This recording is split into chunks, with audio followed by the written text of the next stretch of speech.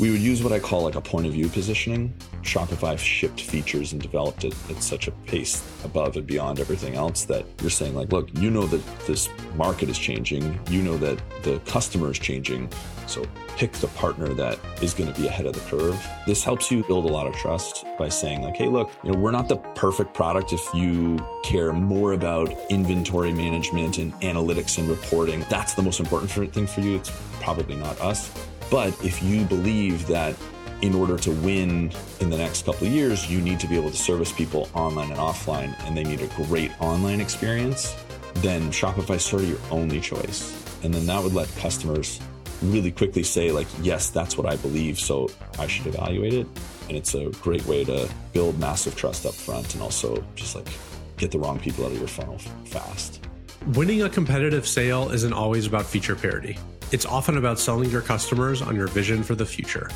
Kyle Norton has led sales teams at 2 unicorn companies, League and Shopify.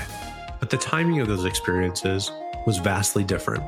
League was a Series A startup. Shopify was already a massive public company.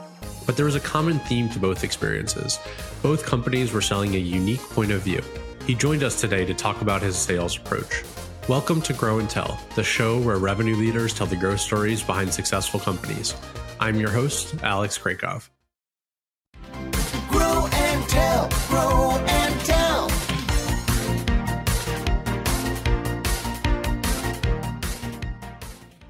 Kyle Norton joined League, a health insurance tech startup, as VP of Sales in 2016. Over 3 years, he grew revenue to 20 million plus and scaled the sales team to 40 sales reps. In 2019, he joined Shopify as head of revenue for their retail division to help roll out their point of sales products. He eventually became the director of revenue and merchant success for all of Canada. Today, he's the CRO at Owner, an all-in-one marketing platform for restaurants. In our chat today, we talk about building 3 sales motions from scratch at League, why he made the move to an established company like Shopify, and what it's like working with a first-time founder at Owner. I hope you enjoy the show. I'd love to start today's conversation with your time at League, a health insurance startup. You joined League as a VP of sales, and the company had just raised a Series A. What made you join League? So it was an unorthodox Series A because there was no SaaS revenue yet, and the company was going through a huge pivot. But they were able to raise $25 million, basically on the back of the founder. It was a third-time founder. He had sold his first 2 companies for hundreds of millions of dollars. So in Canada, that was very much a rarity. And so that's largely what I was drawn towards. I've always had a passion for health, frustrations about our healthcare landscape, and the opportunity to work with a proven multi-time founder was really attractive because I'd never been in a true startup before. So it was really about the learning opportunity. And what was the company like when you joined? You mentioned there's kind of this transition from, I guess, like, non-subscription revenue and, what was the state of the sales team? Can you kind of paint a picture? Yeah. So there was no real sales team. There was a few people doing some selling and some CS, but for our like Uber for massages type motion, they were trying to sell to big employers to get them to basically book services through our app, but we were transitioning to being like a full healthcare provider for employers in InsurTech. So I was building the sales motion from scratch. And originally we were going to have sort of 3 motions, field, an inside motion that I was building, and then a partner motion. The other 2 motions didn't really take. And so basically what I had built as the inside motion became sort of the only thing that we did. So it was just me. I hired a small handful of reps, a manager from my network. We were just going at it with this brand new messaging, brand new product that we didn't have any customers on. And we were just trying to get like the first real deals, which is a weird thing because like you find that product market fit when you're a, 5-person company on a pre-seed round. And we were trying to do it as like a 30-person company. And so the pacing was like pretty different. Yeah, it gets way harder to move when you have a much bigger team, more people you got to explain things to. It's way like it can't be as nimble. Like I'd love to go a level deeper there. Like how did you go about kind of evolving that sales pitch and the process, even though you were a little bit more of a mature company? And, was there founder-led sales you were sort of building off of, or how did that kind of work? Yeah. So there was a lot of friends of the founder. We called them FOMs, friends of Mike. So The sales team was doing all the pitching. Like we had Mike in some of our really big deals, but for the most part, we were just out there trying to make it happen.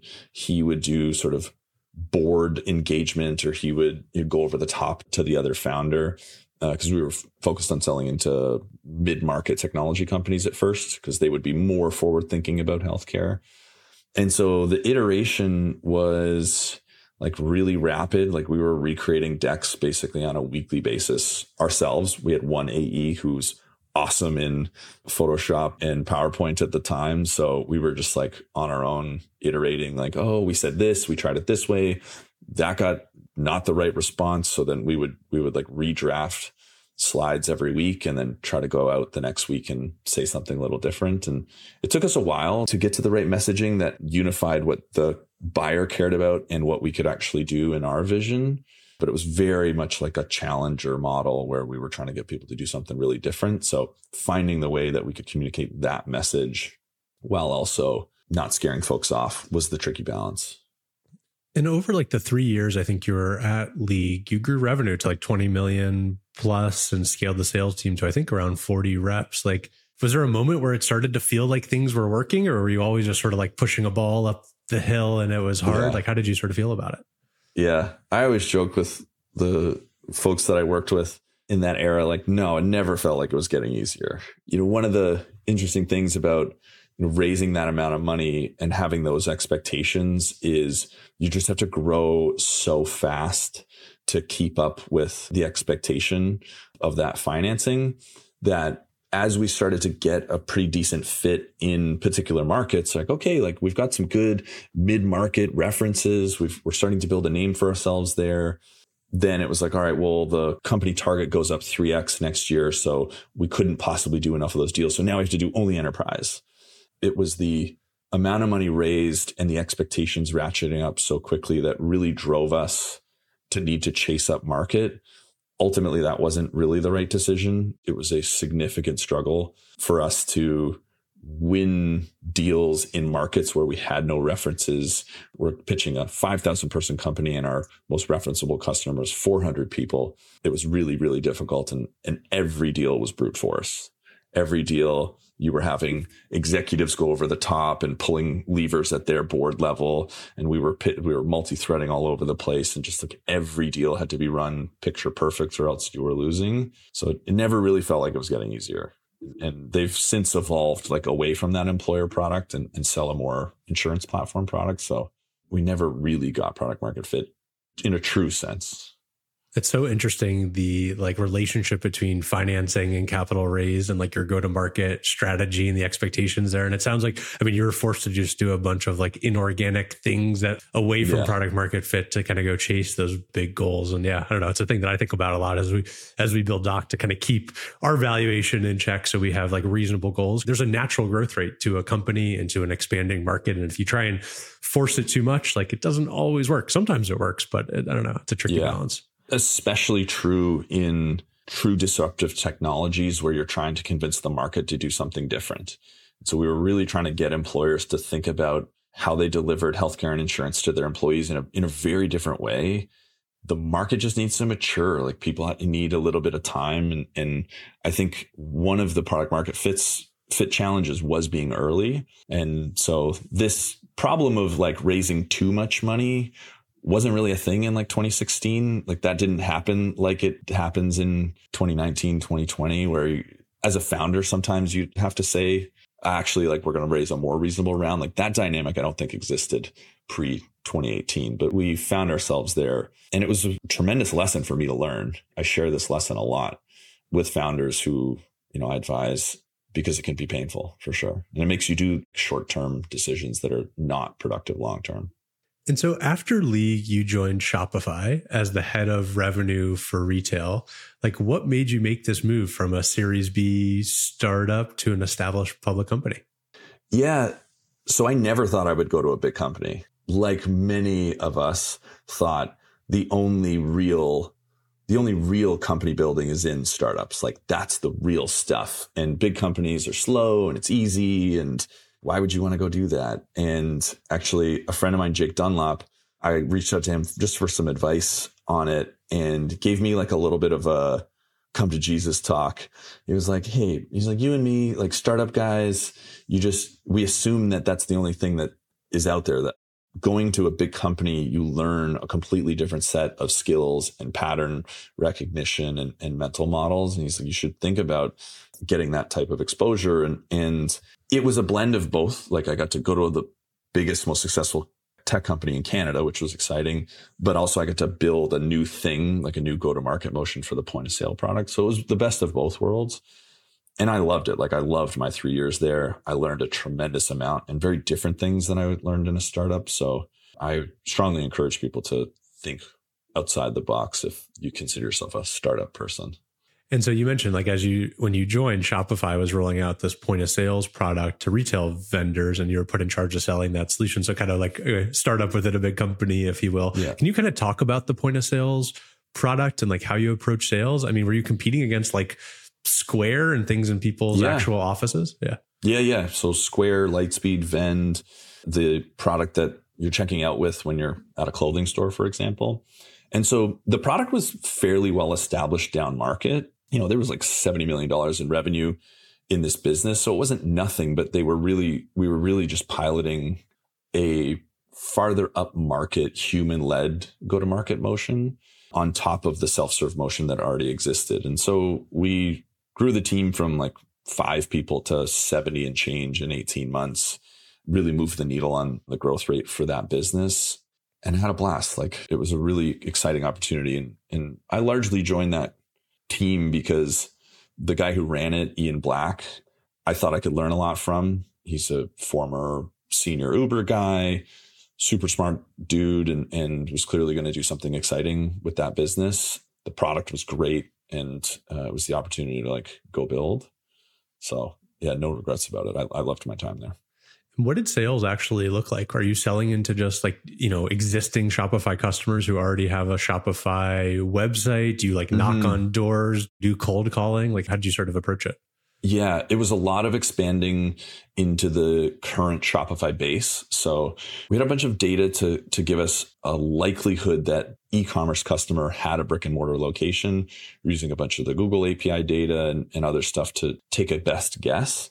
And that was the first 9 months. Then COVID hit, and all of a sudden every business in the country needed to have an online motion, even if they weren't already. And so the business ended up shifting from probably 80% expanding current customers with point of sale to almost 50-50 current customers expanding to new customers wanting to get set up online. And then us saying, hey, if you're a brick and mortar, your brick and mortar is going to be closed. Move the whole business over now. So you have one system of record, one platform. And then when you're ready to open up again, you're better placed to deliver an omni-channel experience to your customers and grow faster. So the motion changed a lot in COVID. We had to like rebuild all the messaging and retrain folks. That was a pretty wild time. Yeah, and I want to get into COVID a little bit more in a second here, but why were customers buying this? I assume it's the tie-in to the website and the Shopify platform. And is this omni-channel? Was that the pitch? Like how were you able to go against a Square, for example, or whoever the competition was? Yeah, you're right on it. So the point of sale, like feature to feature, was either behind or just like at parity. But the fact that the point of sale was attached to this ecosystem, the best e-commerce product, all this other tooling, and you could unify both the operations of the business. So it's easier to operate if you're running Shopify across the business versus having something integrated or unintegrated. That was a piece of it. And also it unlocked so many multi-channel marketing opportunities. So being able to have one customer record so that you can understand buying patterns, you could market to people who buy online to drive them in store. You can remarket to people who come in store because now you're capturing their data at checkout and then get them to buy online. And so a lot of the data showed that if you can have somebody purchase online and offline, their stickiness was tremendously elevated. And so that was the pitch. Make more money, simplify your business, and also be like future-proofed. Shopify shipped features and developed it at such a pace above and beyond everything else that you're saying like, look, that this market is changing. That the customer is changing. So pick the partner that is going to be ahead of the curve. That was another big part of the positioning. And largely to tie League and Shopify together, we would use what I call like a point of view positioning. This helps you like really quickly let a customer opt in or opt out and qualify them up front, and then build a lot of trust by saying like, hey, look, like, we're not the perfect product. If you care more about inventory management and analytics and reporting, like our reporting's not as good as Lightspeed. And so if that's the most important thing for you, it's like probably not us. But if you believe that in order to win in the next couple of years, you need to be able to service people online and offline, and they need a great online experience, then Shopify is sort of your only choice. And then that would let customers really quickly say like, yes, that's what I believe, so I should evaluate it. We did the same thing at League. If you believe X and Y about healthcare and what's wrong with it, then we should talk. And it's a great way to like build massive trust up front, and also just like get the wrong people out of your funnel fast. I love that point of view positioning, because you're like trying to lead them into the future. And it's like anybody who's innovative and thinking about the future, like feel like they have to say yes to that point of view, right? As a retailer, you'd be surprised. All thinking, but I'm sure. Yeah. Yeah. You'd be surprised. We would joke at League, if we could run a LinkedIn search algorithm to just find all the people that were wearing tech fleece hoodies and disqualify anybody who's wearing like a blouse or a tie in their LinkedIn profile, like that's how we should prospect. And it was like a little bit of a joke, but there was a lot of truth to it, because we would pitch somebody who has a very old school view of HR. It's risk management, it's legal, parenting your employees, versus a more forward thinking HR leader who understands, hey, healthcare is important for people. And if we can deliver this type of experience, they can be better healthcare consumers. It'll drive down costs. And some people just couldn't compute what we wanted to do. And that was okay. And the key was how to qualify them out as fast as possible. And point of view positioning was a great tool to do that.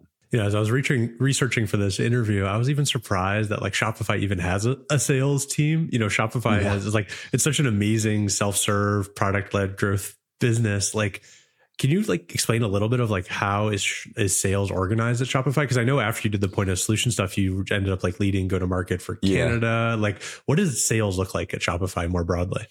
You're opening up Pandora's box with that question, because it's changed so many times. So there was a plus sales team selling the upmarket product. So to customers of like $1 million in GMV and above, there was a more sophisticated product. And so they had a sales team. That organization was probably 400 to 600 people before I started, but we didn't cross over at any point on the org chart. We were totally separate product lines. I was building something separate. And then after the end of 2020, we brought all of those teams together, regionalized.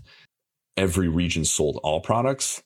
And it was basically a train wreck. Not the right org design, bunch of weird decisions made. And so we sort of floundered for 12 to 18 months and sort of tried to unwind that reorg incrementally, because we over regionalized. We had duplicates of roles everywhere, like really poor collaboration. And so that was a big challenge. And so we unwound a lot of that. A new CRO just joined, this guy, Bobby Morrison, I think his name is, from Intuit. And he's like whipped the place into shape. So now there's a lot more like central specialization, a services model. They've like brought back the retail team. Like my team got disbanded, which crushed me at the time. It was really sad to see. And now it's like back as a thing. So what's old is new again. So it's ebbed and flowed a lot, but it seems like in the last couple quarters since Bobby's got his people in there and he's making decisions, it seems like it's on an exciting pace, which is exciting for me because I'm a big Shopify fan. I'm super, super excited to hear that it's like really clipping now.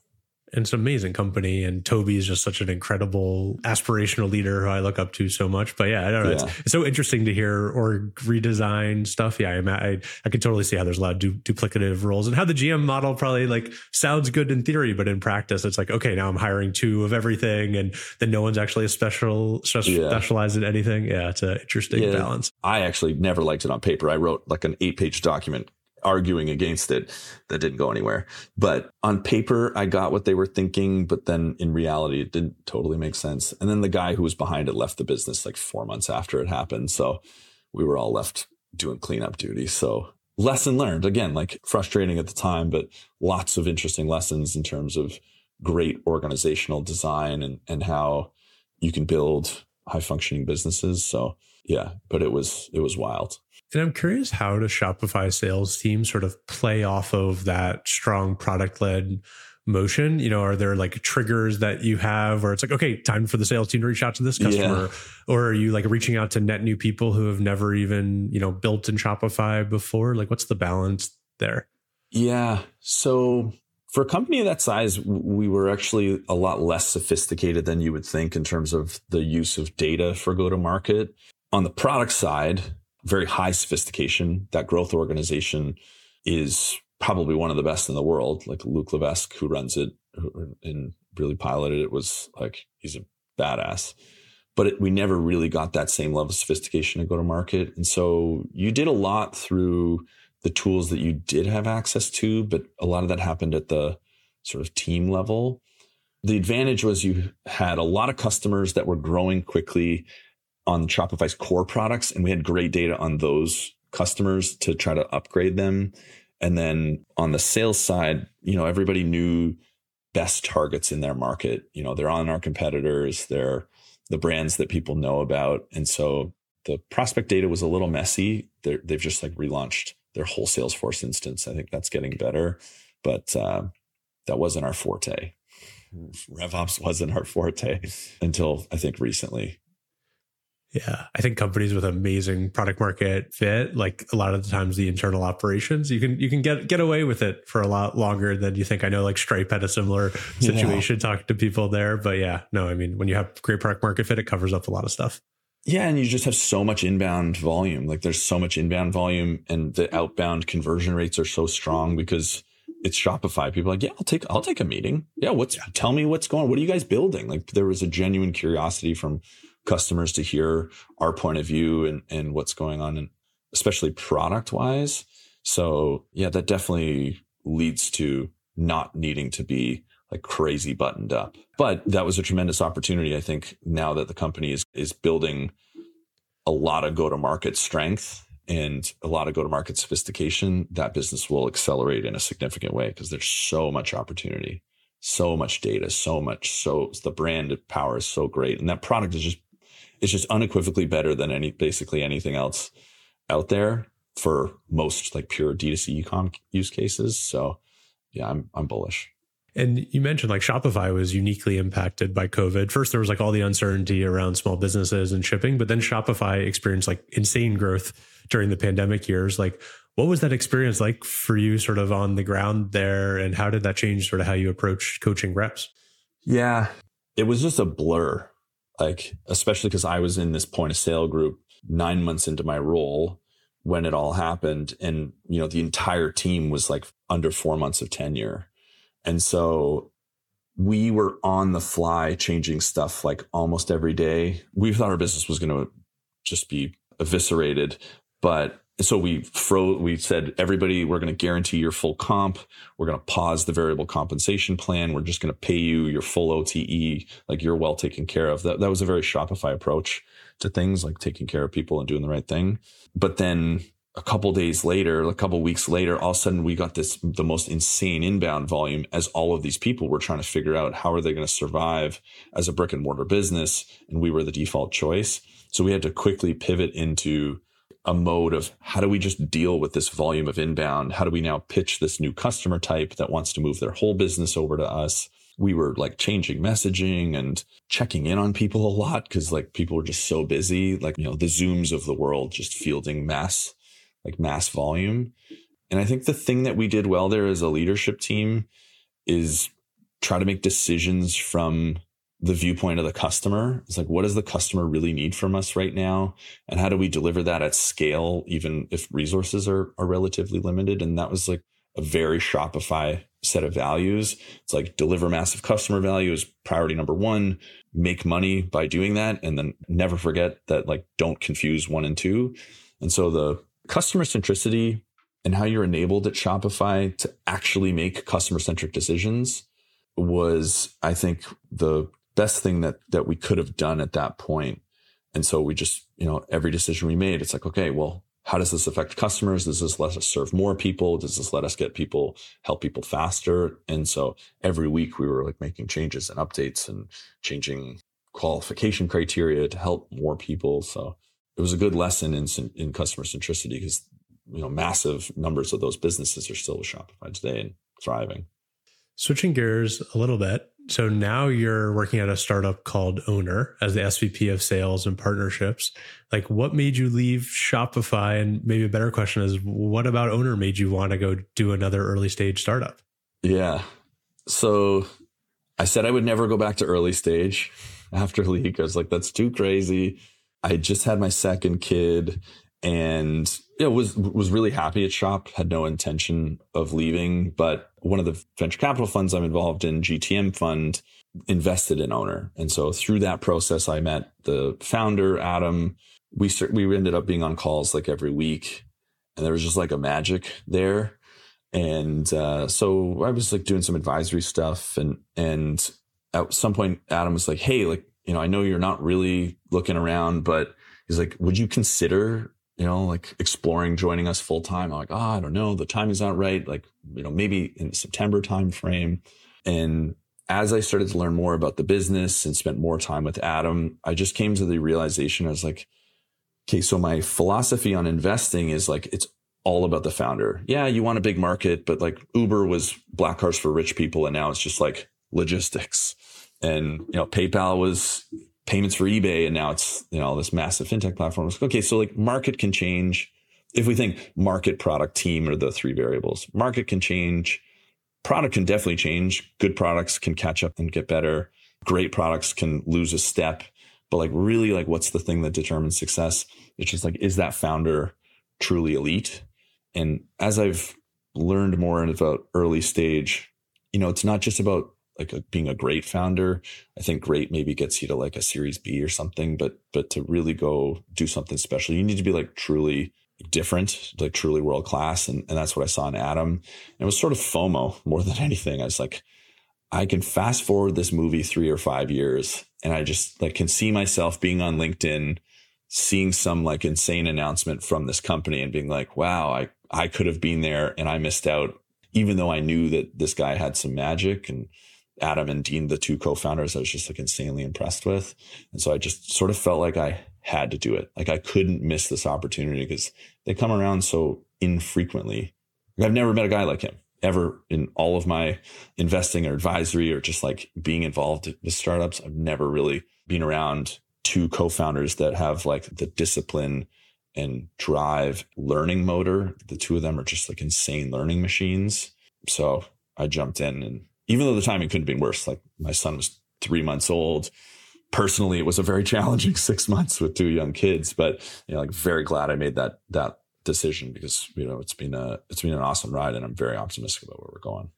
Yeah, Adam Guild is super impressive. I mean, I had like a 30-minute hour call with him talking about marketing, and everything you just said resonated with me. It was like, oh wow, this guy is like an amazing learning machine and just very unique. But he's also very young, which is interesting. Like, what is it? It's maybe his first real company he's ever worked at. What has it been like working with Adam to kind of build out sales at Owner? And like, what has that transition been like from founder-led sales to sales-led sales? So I'll separate those two questions. The learning machine thing was what caught my attention. And I remember it so clearly. Like we were talking on a call about messaging, and I was like, oh, I really like this book, Made to Stick. It's got some good frameworks to just like simplify things for customers to better understand. And then like 18 hours later, he texts me. He's like, hey, I read that book. So one, it was, impressive that he just read this book I mentioned offhand in 18 hours. And then two, he just like started asking me these questions that were not like clarifying questions. They were questions like I would expect to get from like a seasoned go-to-market operator that's been like doing this forever. I was like, Jesus Christ. Like he just read this book, and he's like clearly synthesized this information so massively. And so I think like that is his superpower. And so your other question was about, as a first-time founder, that ability to learn incredibly rapidly means that we don't need to learn as many of those painful first-time founder lessons as you otherwise would, because that super learning combined with an intellectual humility avoids a lot of those mistakes. He has a good network. He reads voraciously. And if it's go-to-market stuff, when I share my opinion, he's like really open and interested in it and is genuinely like inquisitive and curious. He's like, oh, and how do you think about that? And what about this? And, even if we have a disagreement and we're talking it through, if my logic is sound, he's like, okay, great. That sounds like the right decision. Like, let's do it that way. And the humility and lack of ego to not need to be right every single time or not need to do it my way is way more rare than it should be. And that allows him to operate way beyond any first-time founder that I've been around personally. Can you explain a little bit about like what is Owner and maybe how has the sales pitch evolved, if it has, from kind of when you started to what it is today? Yeah. So the core problem we solve, I'll answer this from the restaurant's perspective first. The core problem we solve is, over the last 5 to 7 years, the guest has changed a lot. So now digital ordering is not just a trend, but it's like very much an expectation. Uber Eats was, obviously the third-party marketplaces in general were gaining a lot of prominence. And then COVID sent it from like clear trend to basically an overnight absolute. Like my parents can use Uber Eats. And if my parents are using Uber Eats, it's a wrap. Like they're not exactly the world's best technologists. That means for restaurant owners, they need to be able to deliver not only good food and service, but a great digital experience. And they need to be able to be found online and have a good website. And like, that's definitely not in the core competencies of 98% of restaurant owners. They got into that business because they love food. They didn't get into the restaurant business to be digital marketers. And so they oftentimes are trying to keep up with the customer by cobbling together like, okay, a Wix website and use ChowNow for ordering. And then they'll use like a text provider and MailChimp for emails. And they like put it all together. They don't do an awesome job.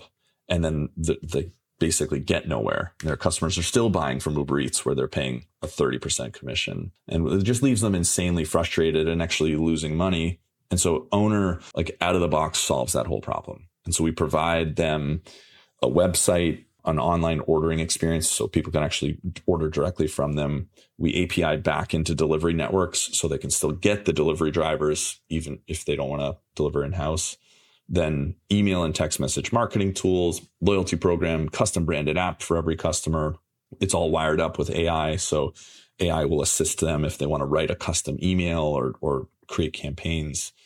We've got a bunch of cool AI stuff that we're releasing over the next little while.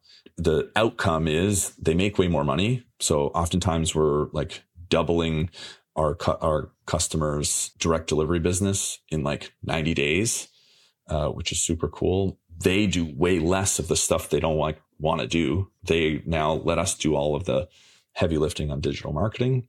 And their business is way more profitable. It's cool to support small business in this way. And like if you go read our G2 page, for example, like everybody says the same story. It's like, man, I was stressed. I hated trying to do this on my own. And now like I'm making all this money and that's super fulfilling. Restaurants are like a super tough market. I mean, I started my career selling sales at Yelp and cold called restaurants myself. Yeah, and like, and I feel like they've been burned by so many vendors in the past. They've been thrown. I mean, you mentioned a few: Wix, ChowNow, then you got DoorDash, Uber Eats. Like, how are you able to kind of stand out and build trust, as you work with these restaurant owners? Because as you said, like they're not amazing technologists who I feel like they're skeptical of as you reach out and be like, hey, we're going to solve all your problems and you're going to save you money. Yeah. They've definitely heard all that before and they don't believe a word you're saying. Yeah, 100%. And they have every right to be skeptical because they've gotten sold a bad bill of goods a lot.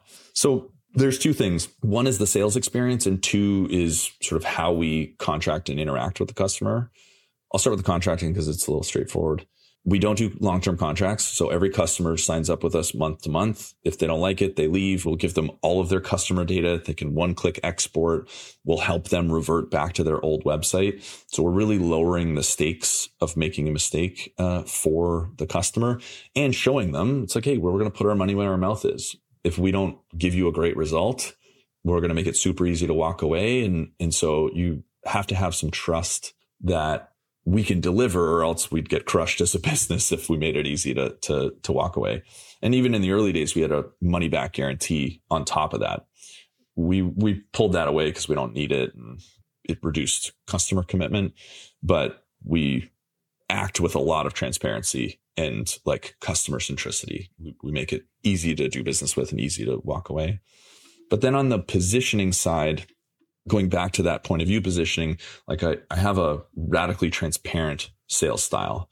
And so I want my reps to tell customers what's good and what's not good about Owner. And so the trade-off that we architect for a prospect is like, hey, look, like no product is perfect. That doesn't exist. Every product has advantages and disadvantages. The disadvantage, the trade-off of using Owner, is you're going to get a lot less choice and customization. Your website is going to be like our core template. We're going to build the email journeys for you. You don't really get to choose the order and how those things look. Like, we're going to change the style and the copy, but like, you're going to have to fit into a box with Owner, because we know that these are highly optimized templates and patterns that are going to work and deliver results, deliver revenue for you.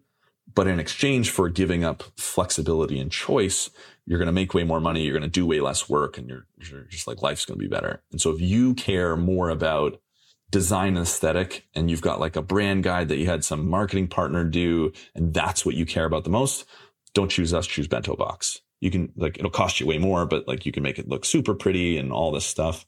If you just want results, if you just want to make money, we're the choice. And that level of transparency, again, just lets the right people opt in, be like, that's exactly what I want. I don't want to do any of this crap. Okay, cool. So your trust goes way up, and your buyer can opt in faster, and vice versa. The people, it's like, oh, wait, so I can't do my custom fonts? No, you absolutely can't do your custom fonts. Okay, cool. Then it's not a fit. Great. Cool. No big deal.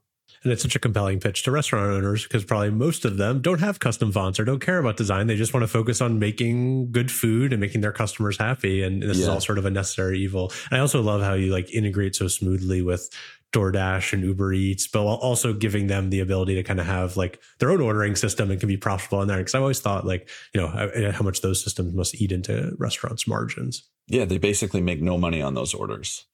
Like, restaurants, takeout and delivery restaurants in general are making less money today than they were 5 years ago, because they're giving a good chunk of that margin away to the apps. I'm curious how you think about like both the top of funnel at Owner. Like, are you doing cold calling? Are you going door to door, reaching out to folks? And then maybe a second part of that question is like, does geography come into play? Like, do you think about kind of launching cities or different networks of restaurants, or is it all just digital, so it doesn't matter? We're all digital. Lots of our competitors have feet on the street and they knock on doors, and there's an advantage to that. We have invested tremendously in our data infrastructure. So our ability to understand the highest fit, highest revenue potential restaurants across the nation is way more valuable than the potential conversion rate improvements you'd get by actually being face to face. And so we're a fully digital sales org. Yeah, sometimes we'll have reps go in person if somebody really wants to meet us. That's fine. But why we're able to win, and you know, on a per rep basis, my reps close probably 3x the revenue on a per rep basis than a bunch of our competitors, because we've like relentlessly reduced low value work, bad data, and really just like rooted out inefficiency in our system that can be better done remotely. You know, you're not spending 20 minutes in a car driving to somewhere and then they don't show up. Like, that's obviously not a great experience. We've really leaned into the fully digital model and a fully optimized, automated go-to-market approach. Because again, like, there's trade-offs. You get better conversion rates in person, but then you don't have the advantages of all of this digital infrastructure. And we've really made that work for us. I'm curious how you've thought about kind of building out the sales team over time at Owner, and like, what does the sales culture look like at Owner? And maybe a part of that, would love to know, are you in person? Are you remote? Like, how do you sort of think about building the team? Yeah, we're fully remote. And as many other companies are pulling back into office, you know, return to office 3 days a week, we're very committed to a remote environment. It gives us a lot of scale. I can hire talent anywhere. It gives our employees a lot more flexibility to integrate their personal lives and their work lives in a way that's meaningful for them, that I think is very attractive. And I think as more and more companies pull people back into the office, we become an even more attractive destination because we're still remote. And so you have to be mindful that you're hiring people with a very high sense of drive, an internal sense of drive. We just want to hire people with great discipline, great drive and passion, so that they don't need an office to, stay focused and work hard. That I think is really important and will be a differentiator for us into the future. And if that's you, hit me up if you're listening. And in terms of culture, I have a lot of opinions on culture, so I'll try to stay succinct here. But I think culture is actually less important than values and employee experience. Like, culture is a thing that gets thrown around. It's like, is it fun? It's like a shorthand for like, is it fun to be at that company? And that's why people are like, oh, culture's better in person. Yeah, because it is more fun probably to be in person. You get to pal around, and there's like ping pong tables, and you can catch up over lunch. Like that is more fun. But I think what it's important for me is what actually produces business results. Well, that is high engagement, productivity, high employee retention. And what you need for those things is not actually a fun environment. Yeah, you sacrifice personal relationships being remote. It's harder to build like friendships if you're just on a screen. I fully admit that. You'll never really be able to replace that remote versus in person. But if you go back to the research I really like, which is this Gallup research called the Q12, the things that are most highly tied to employee engagement, and engagement leading to productivity and high retention rates, are all things we can readily deliver in a remote environment. Do people trust their manager and the leadership in the business? Do they feel attached to the vision? And do they care about that mission? Are they equipped with the tools they need to succeed? Are they getting continuous growth and development? Do they feel like they have career opportunities? There's sort of a list of 12 things. Only one of them, one of the criteria, I have a best friend at work. Everything else you can deliver just as well remotely as you can in person, other than best friend at work. I will readily give that one to the in-person crowd. And so we just go hard at all of those things. We try to deliver it in a world-class manner. So development roadmaps for every reps, tons of training and coaching, lots of internal promotions. Like, we're really committed to promoting from within, so people have that career progression opportunity for them. I'm hyper transparent. Like, the same monthly update that I write to my executive team as to like my assessment of the business, I publish that entire thing to my sales team, to the whole company. Then I do an AMA where people can ask me any single question they want. I don't sugarcoat anything. It's like, those are the types of things that build engagement remote or in person that I think people don't do enough of. And is that culture? Not really. I think it's more employee experience and values. And so, like, we did an employee net promoter score recently, and it was like 87 on my team. People will tell you that it's impossible. That's impossible in a remote, but it's not. You just have to do the work. It's hard work, to deliver that stuff. You have to be disciplined and write tons of documentation, but it works for us. And I think it'll continue to be a competitive advantage. I'd love to end today's conversation talking a little bit about your own personal journey. Being a sales leader at a startup is tough. You just have that constant weight of a number on your head. Like, how do you think about, like, one, prioritizing your own mental health as the company grows, but also like you keep getting better and you keep scaling yourself and keeping up with that company growth curve? It's a really interesting balance that I deal with a lot myself. I'm curious how you deal with it. Yeah, it's a great question. It's something we talk about a lot. So on the mental health side of things, it's just about being disciplined and doing the stuff that we all know we should do. Are you working out every day? Are you eating pretty healthy? Is your sleep hygiene good? Are you reading and like engaging your mind in other things outside of work? Are you taking the time to like make sure are you taking the time to like check in with yourself, ask yourself what you need?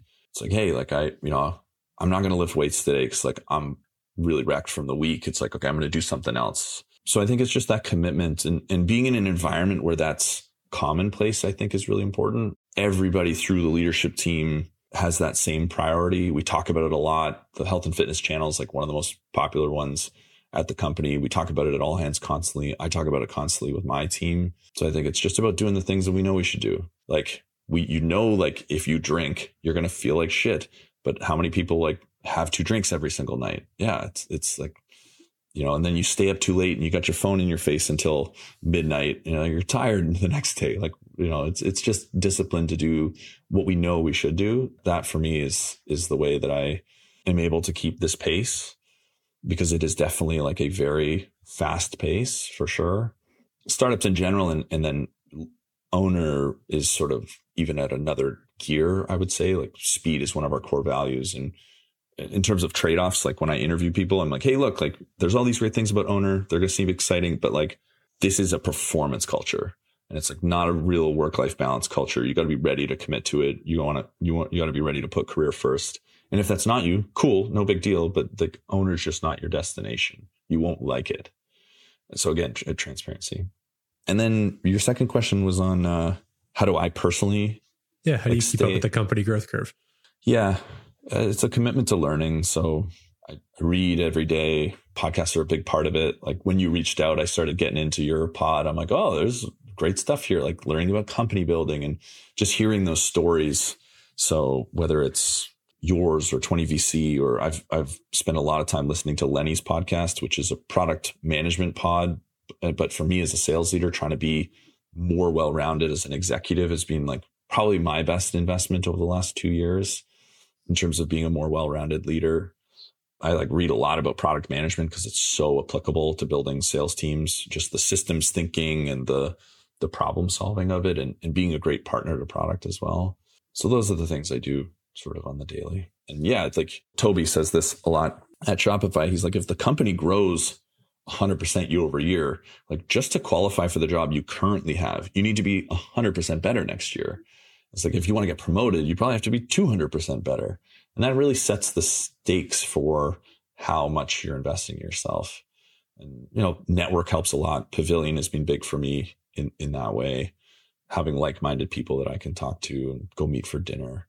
So it's, again, it's just like discipline to be committed to it. I think most people know what they should do, but finding the discipline to do it is the hard thing. So go read Atomic Habits by James Clear. That'll give you most of the answer key that I've lived by. Well, thank you so much for the conversation today, Kyle. If people want to go work at Owner, or if people have questions for you, where's the best place for them to find you? LinkedIn. Yeah, hit me up on LinkedIn. Just Kyle Norton. I'll come right up and shoot me a DM. Tell me you heard me here, and I'm open to talk. Awesome. Thank you. That's a wrap on another episode of Grow and Tell. If you enjoyed the show, subscribe to us on YouTube or your favorite podcast platform, or find every episode at growandtellshow.com. I'm your host, Alex Krakov. Thank you for listening.